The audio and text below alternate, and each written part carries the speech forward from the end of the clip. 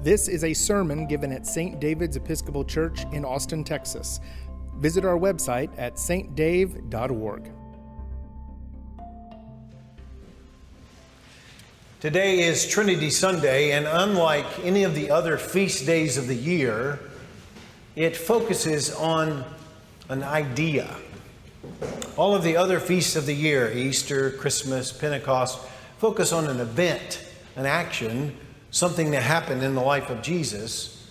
But Trinity Sunday is when we're invited to try to wrap our minds around a fundamental question, which is, what is God like as God is in God's self? Is that a complicated enough sentence? It's so complicated, it took us about 400 years to begin to articulate what we actually think about God as God is in God's self. But in reality, it's 5,000 years of religious tradition that has been trying to wrap its brain around this fundamental question. Who is God? And what is God like? And how do we relate to this God? And so we have if you would take a long Sunday afternoon and go do some research on the history of Trinitarian doctrine, you'll discover that it starts with the very beginning in the book of Genesis when God says, let us create human beings in our image. And it makes us pause and say, who's our? Who's the we that's talking here? So there must be some multi-presence in the nature of God. And then just follow it through much of Hebrew Scripture, through Proverbs in particular, and then into Christian Scripture, and particularly landing on this passage out of the Gospel according to John that we heard today, where Jesus specifically names God as Father, specifically names himself as Son, and then speaks about the coming of a Spirit, this Spirit who will lead us into all truth. And so we get this sense that there's three facets to the nature of God, and yet God is one. And then it took from the resurrection to Jesus until like 381 before we finally came up with and were settled on the Trinitarian language that we are familiar with today. God the Father, God the Son, and God the Holy Spirit. And yet that even by itself causes us a little bit of a dilemma. And in my entire lifetime as a priest, we've been wrestling with this question, how do you say this in a way that is not bound to gender? How do you say what the nature of God is like without it having to be Father, Son, and Spirit? And is the Spirit gendered? So we've tried lots of things. We could switch it entirely on its head. We could say God as Mother, Daughter, Holy Spirit. Works. Same thing, actually, except it's the same dilemma. It still has gendered God in one particular direction, and it sort of puts boundaries around the nature of God. That so surely God is larger than that. And then in the let's say the 90s and the teens, we worked with God, the Creator, Redeemer, and Sanctifier. And so we say that out loud enough times, and what we're saying is actually true. God does create, God does redeem, God does sanctify, but that's not a substitute for the nature of God. Those are activities that God does. And then we just go back and study a little more and remember, oh yeah, back in the 3rd century, that was called modalism. It was God behaving in three ways, not God as three persons. And so we're left with this, I don't know, it's kind of a Christian imponderable. You know, a Buddhist imponderable? It's a philosophical question that is asked that doesn't actually have a direct answer. And so it allows you to reflect on that question and move in to a meditative state. The most well-known one is, what is the sound of one hand clapping?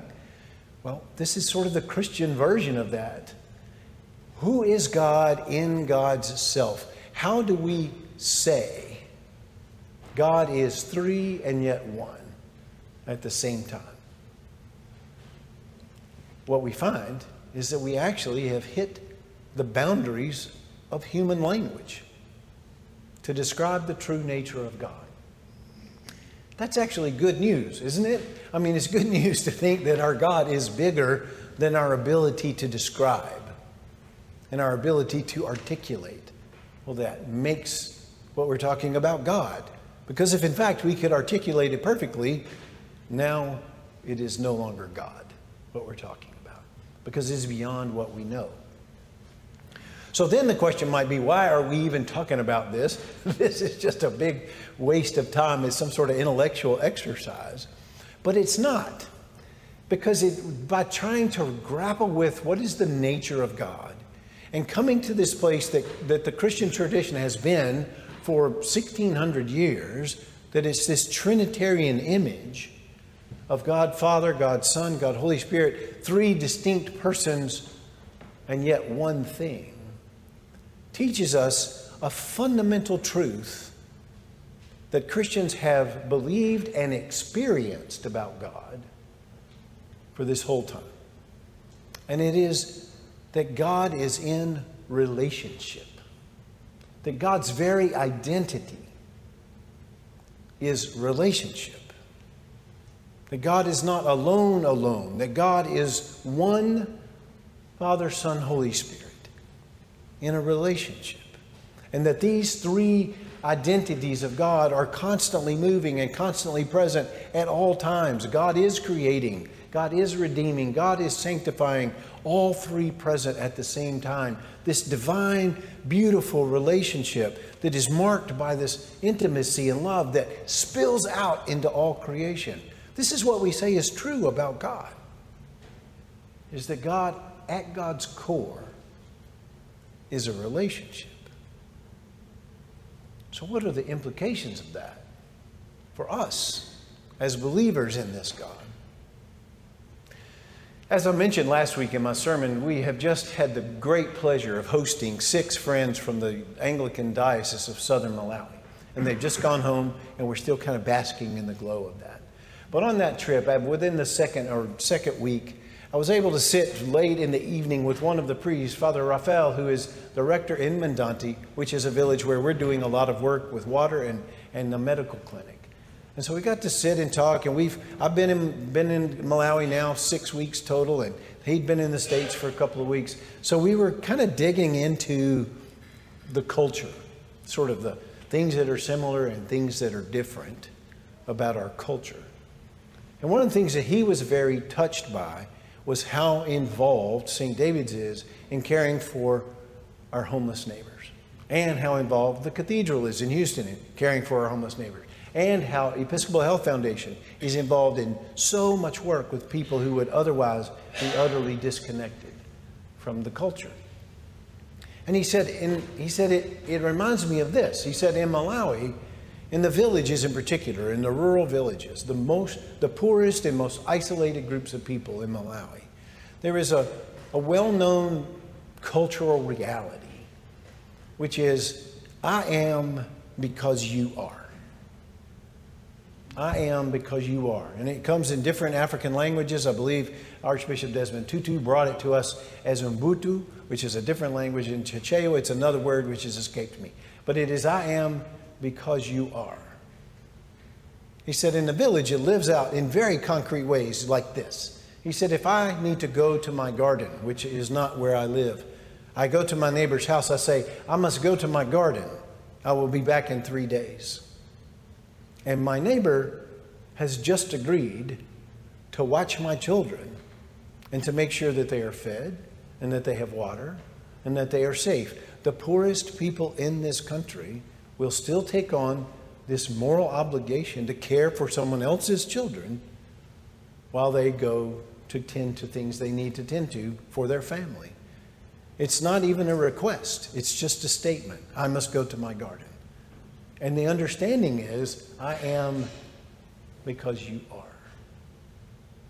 And I said, well, in the States, we would go ask somebody. We would say, hey, can my kids come hang out with you?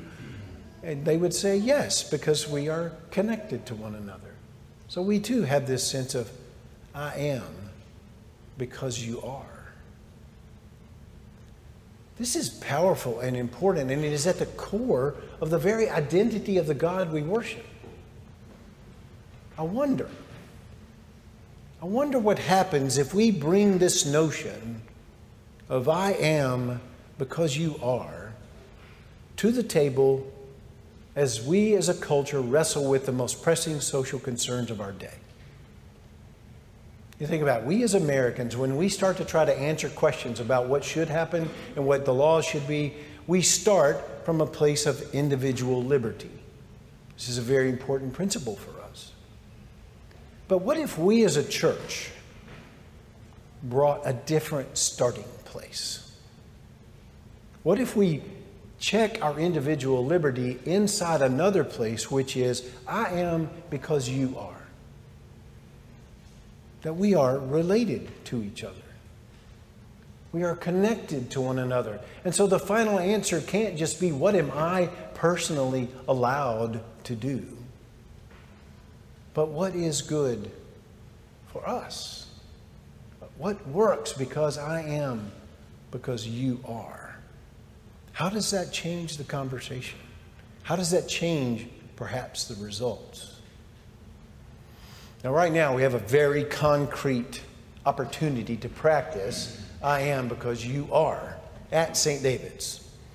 As you know, about 3 years ago, we did a big capital campaign. We raised over $5 million to give this old girl the facelift that she desperately needs. Not just a facelift. It's foundation, it's ceiling, it's all the things that keep this beautiful church up. And we are ready to start construction.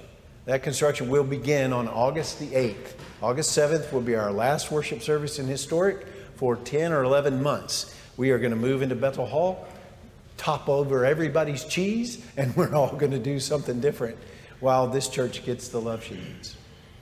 It's been 3 years since we raised that money with all the delays and supply chain, yada, yada, yada. You know what's coming next.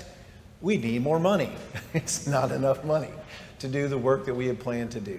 So we've embarked on another smaller capital campaign called the Continuation Campaign. We're going to try to raise another $1 million. It's the worst kept secret at St. David's. We've been calling people, talking now for several months, and we're now over $600,000 already committed to this extra $1 million. We need about $375,000 more dollars.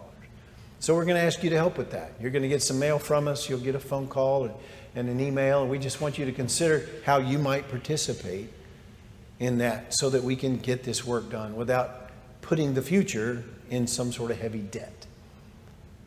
This is a very concrete place where we get to practice what we actually believe is true about God. That we are in relationship with each other. And we need to be together.